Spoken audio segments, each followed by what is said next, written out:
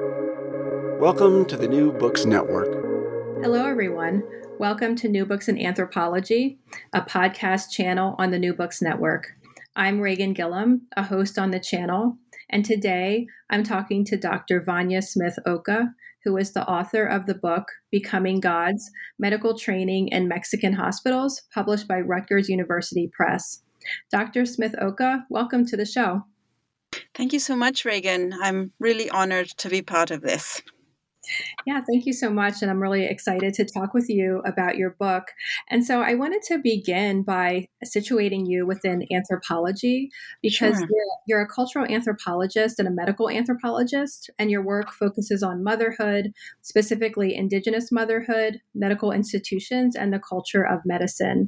And so I wondered how you came to focus on medical anthropology as your particular field of study. Yeah, that's a great question. And as it's probably the case for most of us who are scholars, it was a series of small steps, a bit of a winding path that eventually brought me here. So as an undergraduate student forever ago, I was a biology major, and I didn't actually pick up anthropology until my junior year.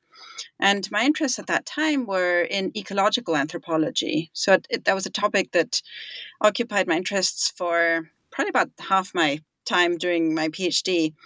And I was, for that, I was actually interested in examining indigenous medicine in Mexico and the ways that healers and lay people would sort of go to the forest and collect plants and, how they would choose them and manage the forest. So it was very sort of political ecological questions. And so my interest in medical anthropology as a topic itself or as a field didn't really develop until I first went to the field for my dissertation research. So I was a fourth year student, and I get to the field and I realized that there were many more interesting questions about healing and well-being beyond simply a question of traditional medicine. And so the more I spoke with the women who I interacted with on a daily basis, the more they would share with me their problematic interactions with clinical staff.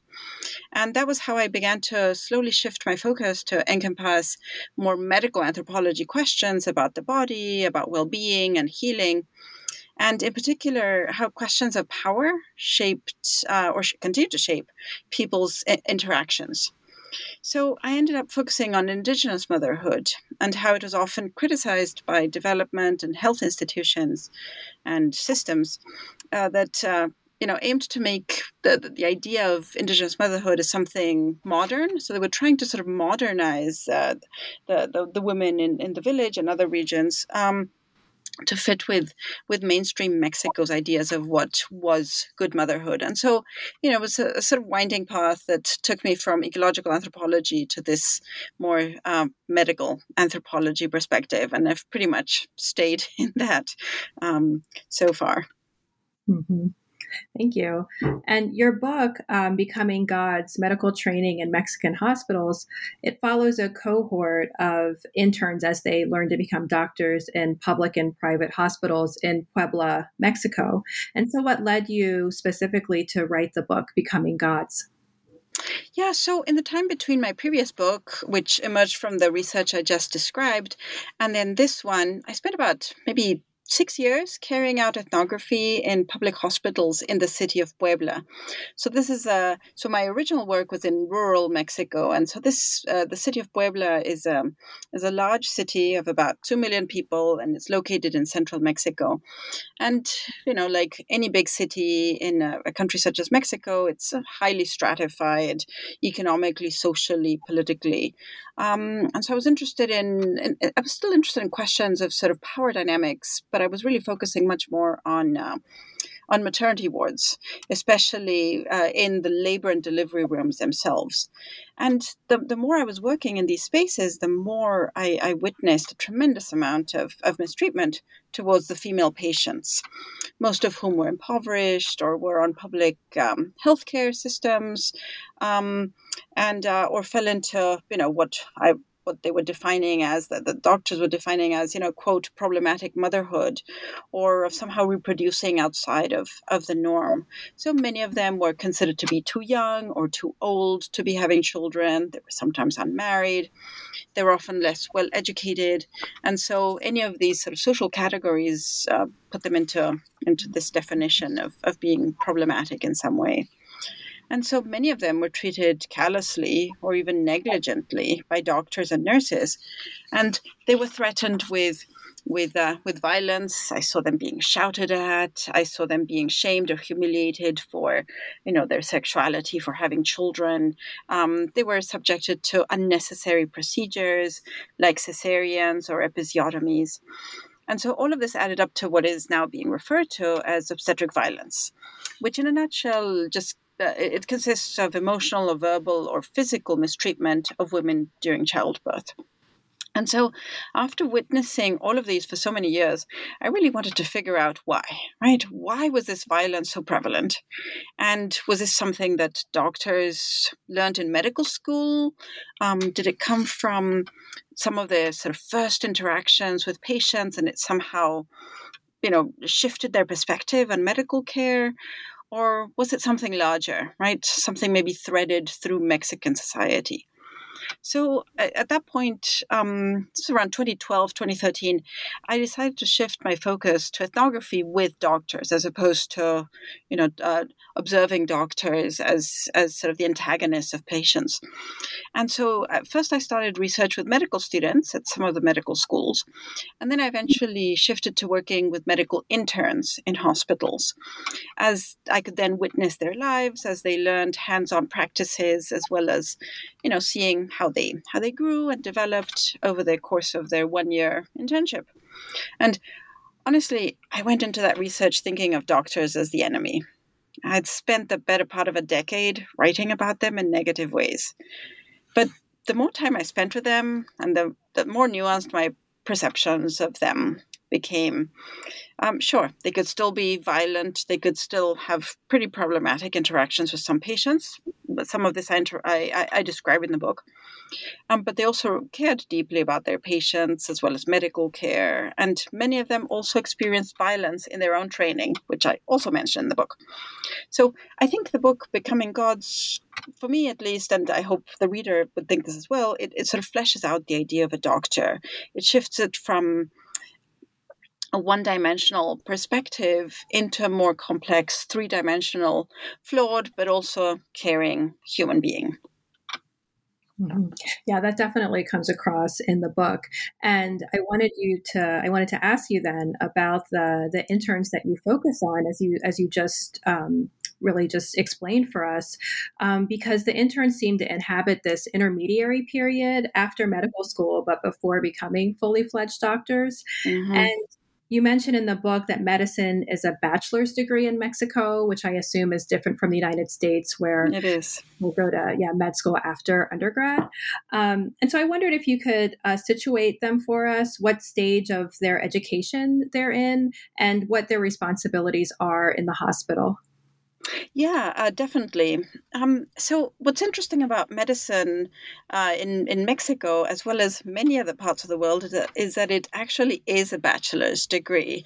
In the US, as you say, it's very different. Students do undergraduate degree first, and then they go to a medical school. But so in Mexico, they will enter medical school just after high school, which sometimes makes them feel so very young. And in Mexico, medical school is 6 years long. So students take classes for 4 years where they cover, the basic sciences, questions about community health, as well as some of the specialties. Like they take classes in obstetrics or pathology, rheumatology, what have you. And so during this time, they also engage in minor rotations in clinics and hospitals once or twice a week, maybe a few hours a day. And it's at these points that they start to get the hang of doing things like suturing or drawing blood, or as well as starting to understand how hospitals work. For instance, like where they need to stand during a surgery, or how to enter into a patient room, how to introduce themselves to patients, etc. At the end of those 4 years, all medical students engage in a year-long internship at a hospital. And so these are the interns I speak about in the book. And then the 6th year, which I refer to a little bit in the book, it's when all medical students participate in a mandatory year of social service to the nation. And so they're usually posted to underserved areas of the country to practice medicine in usually quite small, remote villages, clinics in villages. So in the internship, they're still technically students at their medical school, but they spend most of their waking hours at the hospital.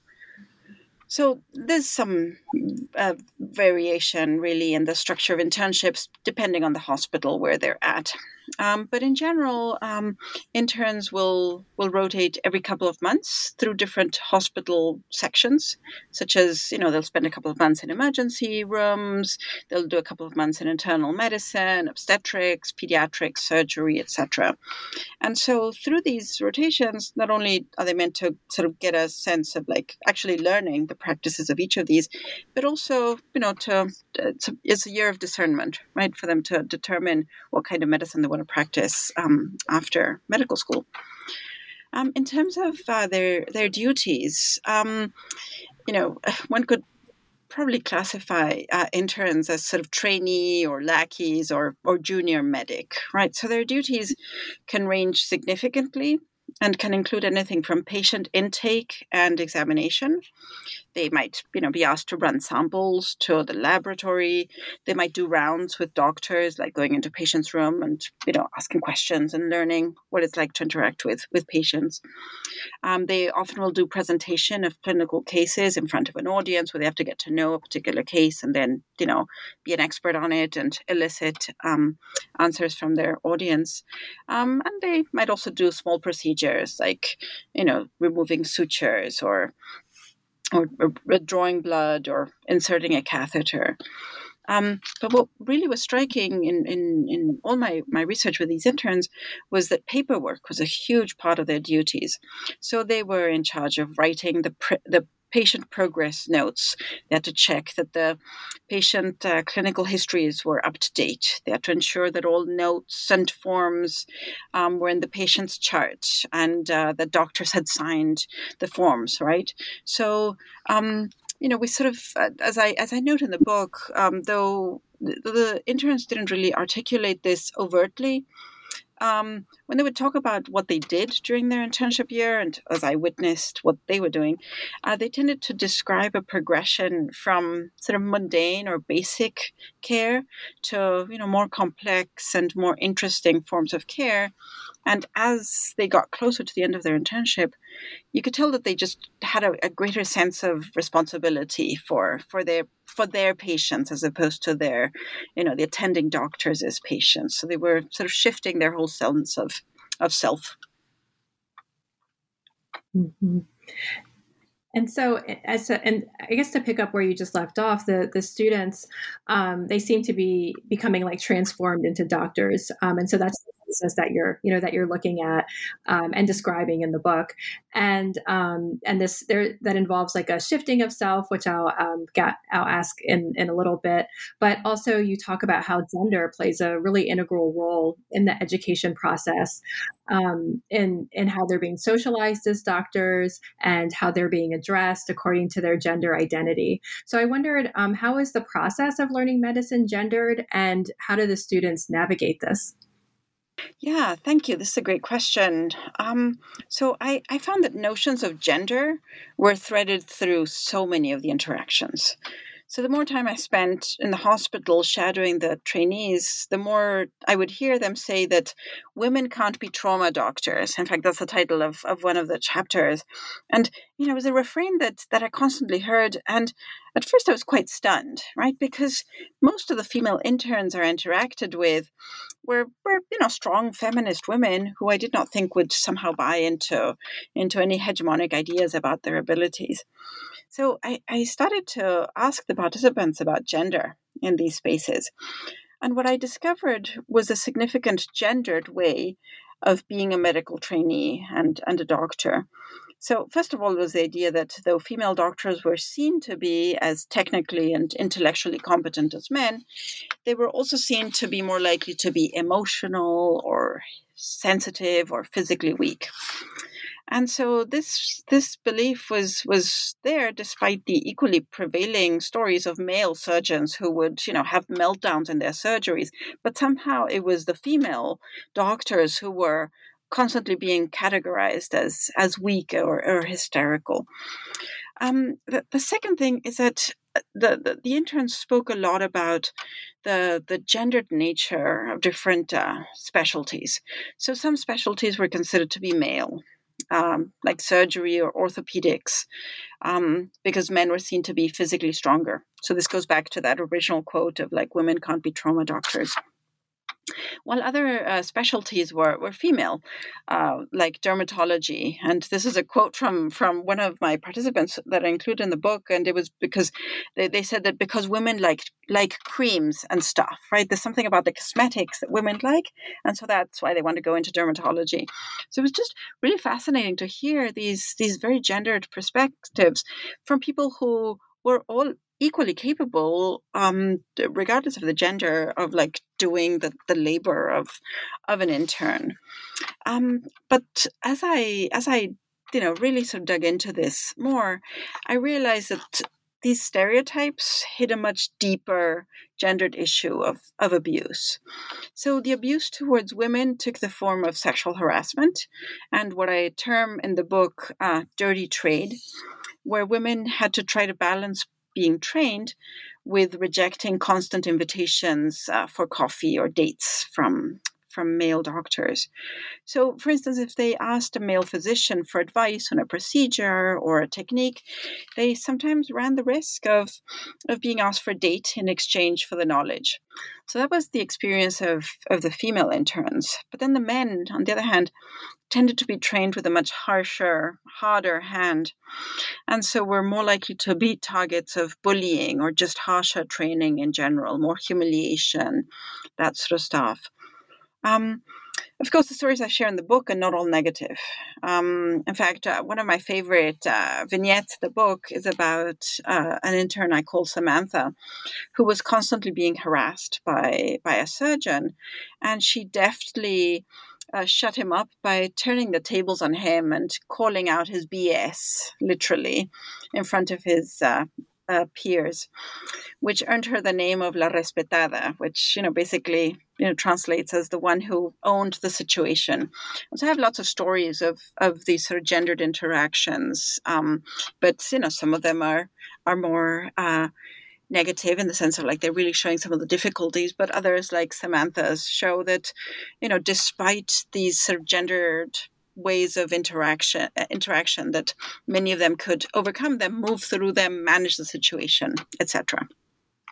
Mm-hmm. So as you chronicle these doctors and their training over this year as an intern, they're developing what you call a medical self.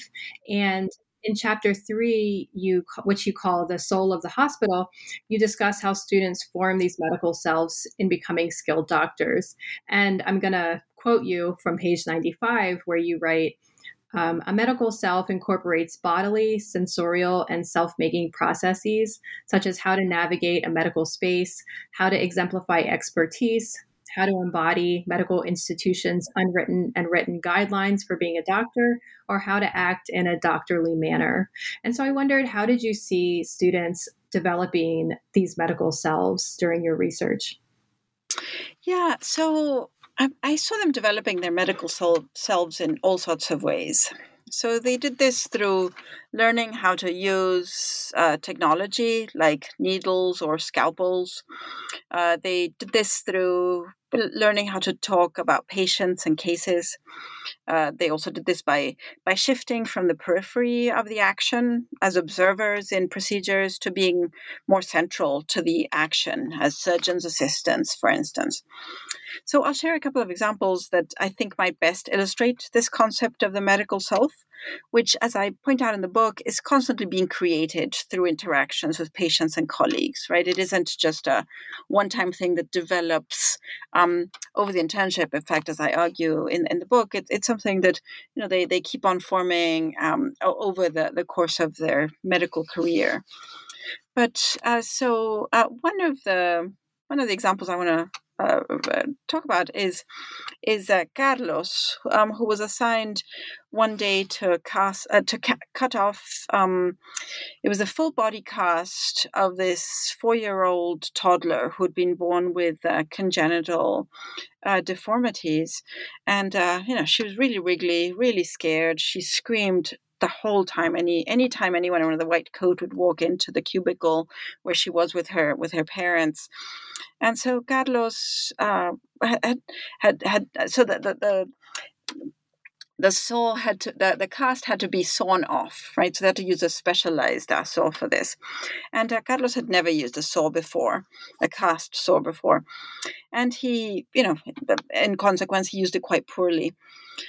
So at first, the doctor who was in charge, showed Carlos really quickly how to use it. He cut one of the sides of the cast along the little patient's leg, and then with almost no supervision, Carlos was then told to continue doing this, even though his patient was literally screaming hysterically. And then the saw itself kept on overheating so much that Carlos had to periodically stop it and let it rest. And so he's doing this with only a nurse occasionally sort of telling him, well, you might find it easier to cut here, or why don't you try this other thing? But for the most part, it was just Carlos leaning over the patient who was screaming, and he's trying to get this saw to work, but it kept on overheating. And so every time he stopped to let the saw rest, he was assigned to a new patient in the emergency room.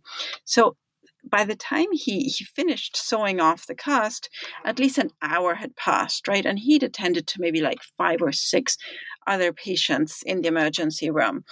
And so, so that was one example of, the ways that this medical self is sort of being developed through how they have to, they're sometimes just thrown into the deep end. They don't really know what they're doing, but they just have to kind of figure it out, even in really complex and heartbreaking situations like this one.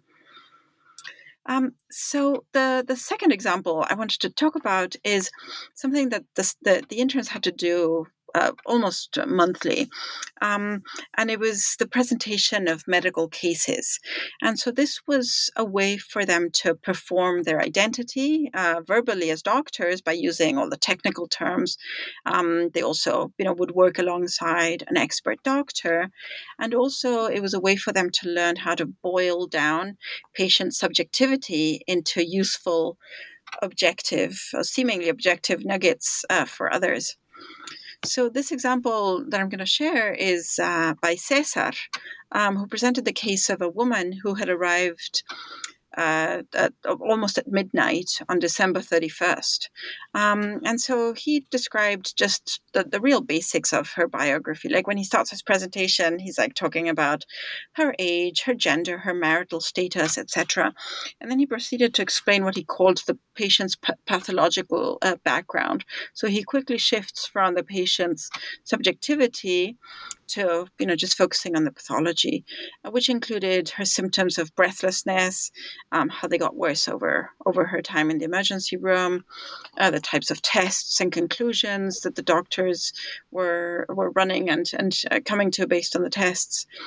But what was key, not only, I'm using one example of a case presentation, but this is what was pretty typical for all of them, is that when they presented these clinical cases, they were considered the expert on the topic. And so they were expected to present some of the details to the interns in the audience, and then use the Socratic method to try to get all of these interns to work through the differential diagnosis themselves, such as what labs they would request and why, and what conclusions they would come to because of that.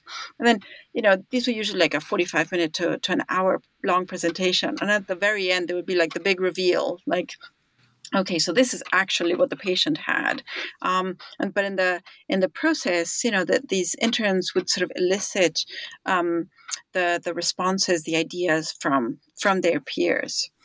So what became obvious while observing the interns was that much of the knowledge and practice of the internship was about figuring out just how to do things and then repeating them often until they became familiar. So they moved from sort of fragments of knowledge, fragments of information actually, to conscious knowledge. And their medical self wasn't just learning how to wield an unfamiliar instrument. It also consisted of learning how to enter a patient's room with authority, being able to present a case with confidence. And it was the ability to engage bodily with patients, learning how to cut, how to sew, how to do all of these things, traversing these boundaries of the body, and also to project a confident air to everyone around them. Yeah, those are really great and very descriptive glimpses into your fieldwork and into your research, and also into the different stories that you share in the book that were really just so illuminating and really great for the reader to help to understand, what's going on in these spaces. And they're very demonstrative of your concepts, which I know other people would really. Find rich and engaging as they read the book. And I wanted to ask you then, I guess, about your research process as well, out of which, these scenarios came out of, because the book is very ethnographic, and you seem to spend, quite a bit of time in the hospital with the interns. And, this is a really, close ethnography of their learning processes. So I wanted to ask, just how did you gain access to the students? How did you decide who to follow? And really just anything you would want to share about the research, the ethnographic research process that you undertook? Yeah, absolutely. So I first want to say that I just love hospital ethnography. I never thought I would. I think most of us, we've all been patients at some point, and many of us sort of dread hospitals for different things, different reasons. But just being on that side of the experience really sort of transformed my ideas about the hospitals themselves. And just, I love being in these spaces. And I find it such a rare opportunity to get behind the scenes in places that are both incredibly familiar to us as patients and also really unfamiliar, as like the lives of doctors. We don't really know that much about their lives outside of our interactions with them. So I have found over my experiences that access to hospitals is a slow process of interacting with the gatekeepers, working through the requirements of their ethics boards, which vary enormously in different types of hospitals, and then also establishing rapport with the directors of research. And these directors of research are the ones who are in charge of medical training at any given hospital. So after I went through that process, which took close to a year prior to my starting this project, I met with the interns as a group and I explained my research. And most of them agreed to participate in a first interview. And there I started to establish rapport with them. So as any ethnographer knows, part of the way of gaining access is just to be there and, to be seen. So I was hanging out as visibly as I could. I would hang out in the passages and in the classrooms where they would do their work. And, I would try not to interrupt their work. I really grew to value just how little time they had for most things, never mind, an inquisitive ethnographer asking, for them, pretty dumb questions about like, well, why did you decide to do this? And, what are the steps to go from A to Z in this particular procedure, right? So I tried not to be a nuisance, but at the same time, I knew that my questions were pretty basic. But they just really were so lovely. And, as we chatted and we got to know each other, I would ask them, could I accompany them into some of these places, these spaces that they were going into, and try to, witness the procedures that they were doing. So, in a way, that the two places I did the most work were the emergency room and then the obstetrics wards. So my interest, as I mentioned at the very beginning of today's conversation, really sort of has gravitated around reproduction and motherhood. And so that's why I tended to find my interest more towards, the obstetrics wards themselves. But then there was something also about the emergency room that attracted me, because it just sort of put so much of their duties, their responsibilities under a really bright light of the emergency, right? They couldn't sort of take slow decisions. They had to take pretty quick decisions about procedures. And so I tried as much as possible to follow all the interns so I could get a general picture of their practice. But some of them, as is the case in any ethnographic research, some of them did become closer interlocutors who seemed to care about my research question just a little bit more, or really asked sort of more questions about what I was doing there and why. And so they would, reach out to me and let me know that there were procedures I should check out, or they would text me and say, hey, we have a birth coming in. There's going to be a cesarean in a while, right? So they would sort of alert me to things that I might, that I probably shouldn't miss. So with your question, when you say, is there anything else I want to share about my research? I do want to add something that I mentioned only briefly in my book, but it actually was a larger part of being an ethnographer for this project. And that was actually, being able to do ethnography in the field while also having my 5-year-old daughter with me. So she's 11 now. So at that point, she was 5. So balancing research and motherhood was a really interesting challenge. So I had a research assistant. Her name is Megan Marshala. She was a former student of mine, and she's now doing a residency for obstetrics. And I met her when she was an undergraduate, and she had experience in Puebla. She was really interested in the topic, and she was trying to do a gap year between undergrad and med school. So I said, hey, why don't you come along? She and my daughter already got along. So I said, well, let's combine it all. So she came to the field with me, both as a research assistant and as a babysitter. And because of her, I was able to extend some of my hours in the hospital that I would not have been able to do otherwise. So, in the morning, we would drop off my daughter at a little preschool and then head to the hospital for several hours. Megan was an amazing researcher, and we would sort of go into procedures together. She would interview some of the people, I would interview others. But at other times we would be, collaborating in the same space. And then she would leave at around, midday sometime to fetch my daughter from school, and then I would be able to spend a couple of hours extra at the hospital, being able to enter into procedures, or actually, staying the full length of a birth, or carry out additional interviews that I wouldn't have been able to had I had to go and fetch my daughter. So the reason I mention this is that many times people think of ethnography as a full-time thing, right? You go to the field, you stay there, it's incredibly immersive, which it still was. But yet many of us have to balance other identities while in the field, and we have to rely on the support of others to get the work done. So, I just thought that was important to be able to really sort of illustrate that, when we combine ethnography with additional identities, in this case it was motherhood, it's not easy to do it alone.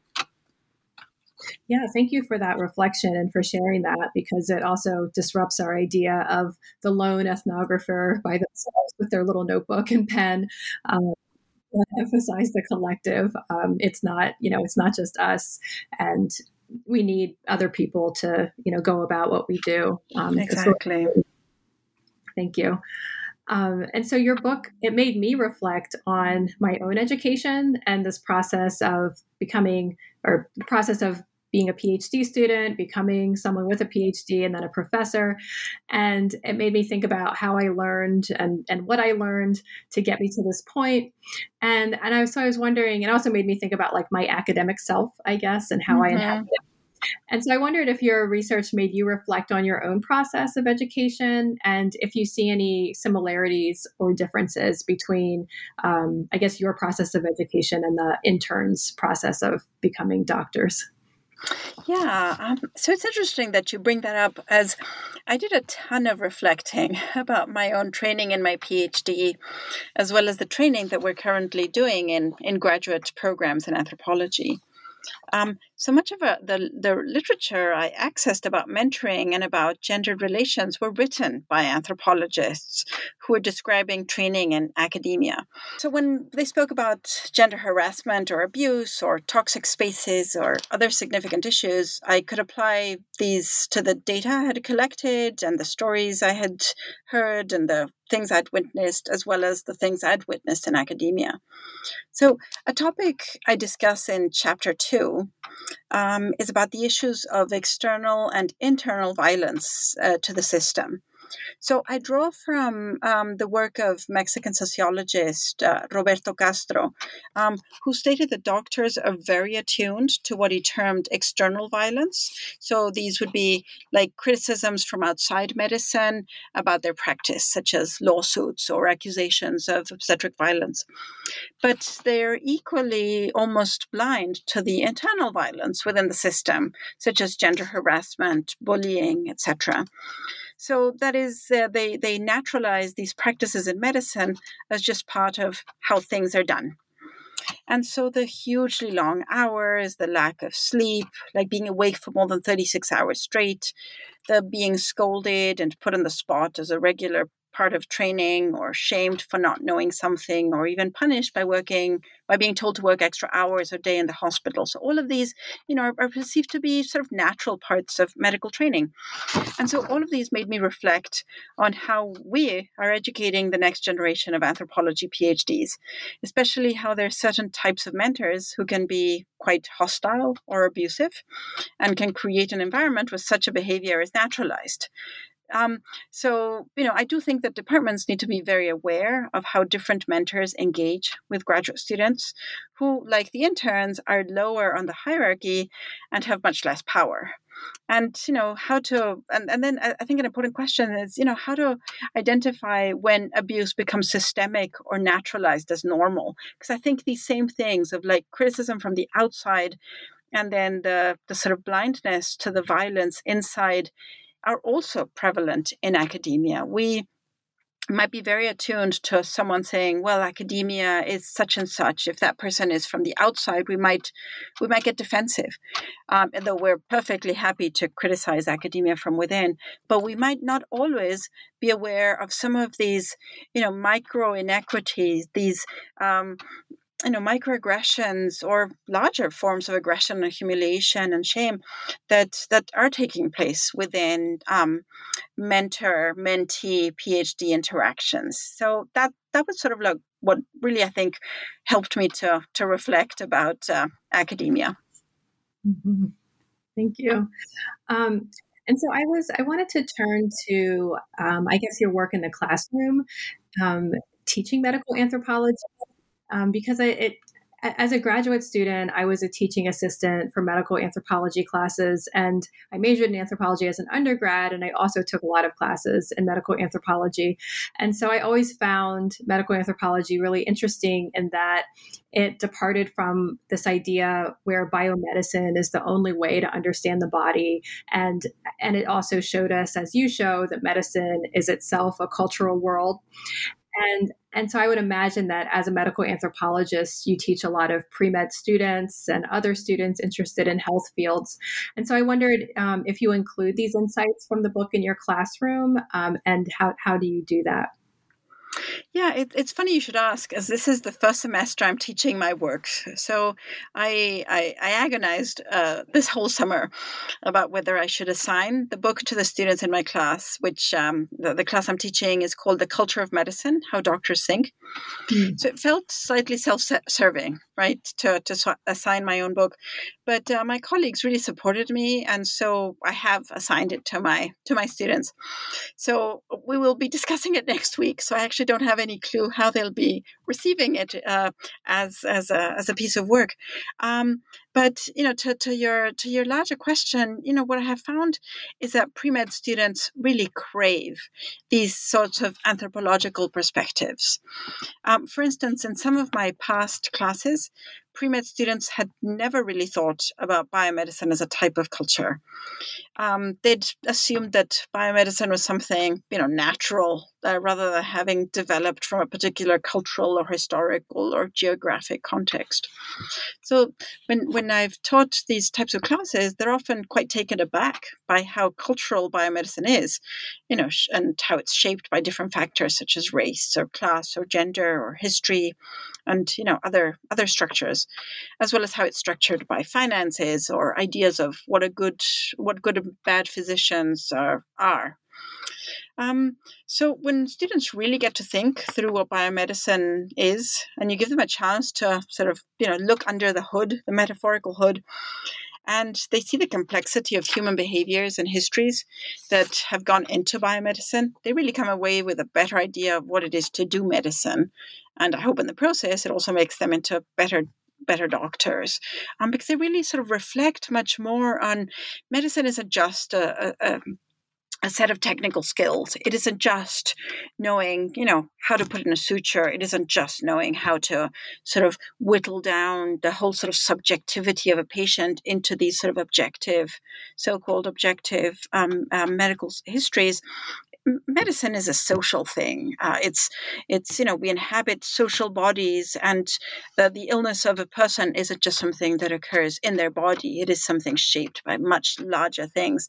And so, when pre-med students really realize this, I think they find it quite transformative. Indeed, I mean, there's a growing school of thought that is pushing for more medical students to take medical humanities in any shape or form, whether that's anthropology or, classes in the history of medicine, or, even sort of film and the physician, right? Like learning how are physicians represented in the media, and what does that tell you not only about the media itself and the medium of film, but then what is it that we're picking up from what a doctor is, and how is it then being portrayed, and what is being ignored, what is being highlighted, etc.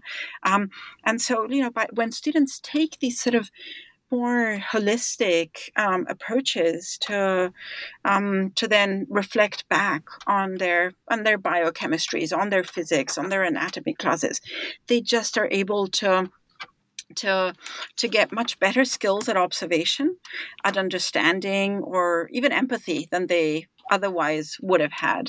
Mm-hmm.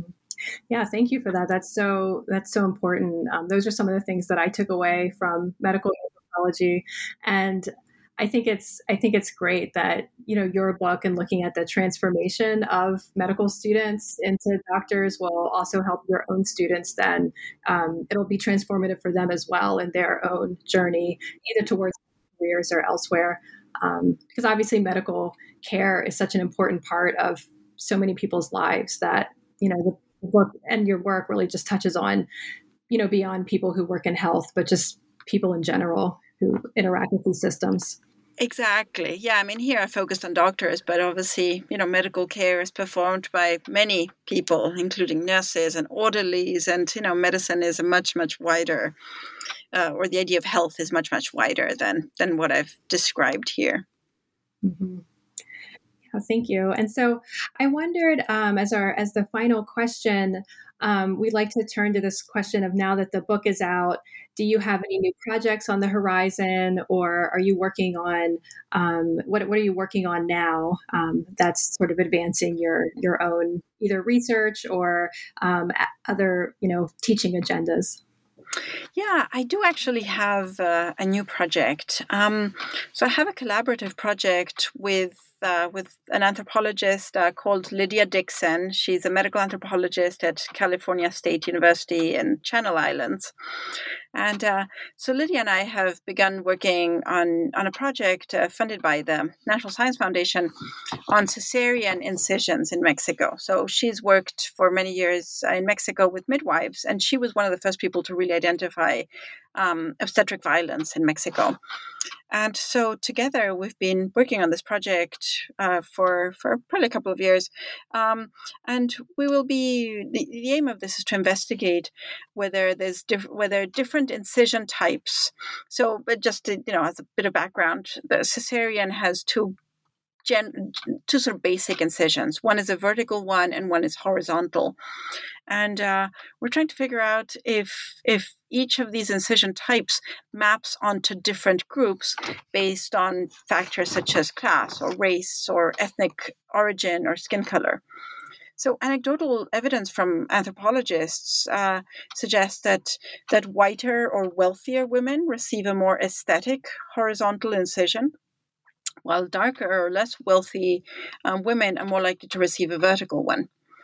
So additional factors that are important that we'll be taking into account include infection rates for each incision type, or the scarring, recovery rates, effect on perceptions of motherhood, etc. That might also contribute to different or inequitable health outcomes.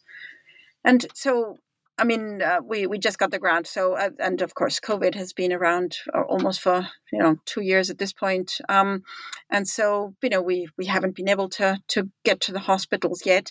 We do hope, if fingers crossed, that we will be able to get to Mexico next year and figure out whether these anecdotes do actually pan out to some sort of potential sort of systematic racism, or some kind of if there is something about inequities that is being mapped onto, whether deliberately or unintentionally, onto birthing women. And and if so, what does all of this tell us about the racialized practices of medicine? Well, congratulations on getting that grant, and we'll look out for that work in the future as well. And we wish you the best in trying to navigate the current conditions of COVID and of all the uncertainty. Thank you. But so I have been speaking with Dr. Vania Smith-Oka, the author of Becoming Gods, Medical Training in Mexican Hospitals, published by Rutgers University Press. Thank you so much, Dr. Smith-Oka, for writing this book and for sharing it with us on the podcast. Thank you so much. It's been a real pleasure to speak with you today.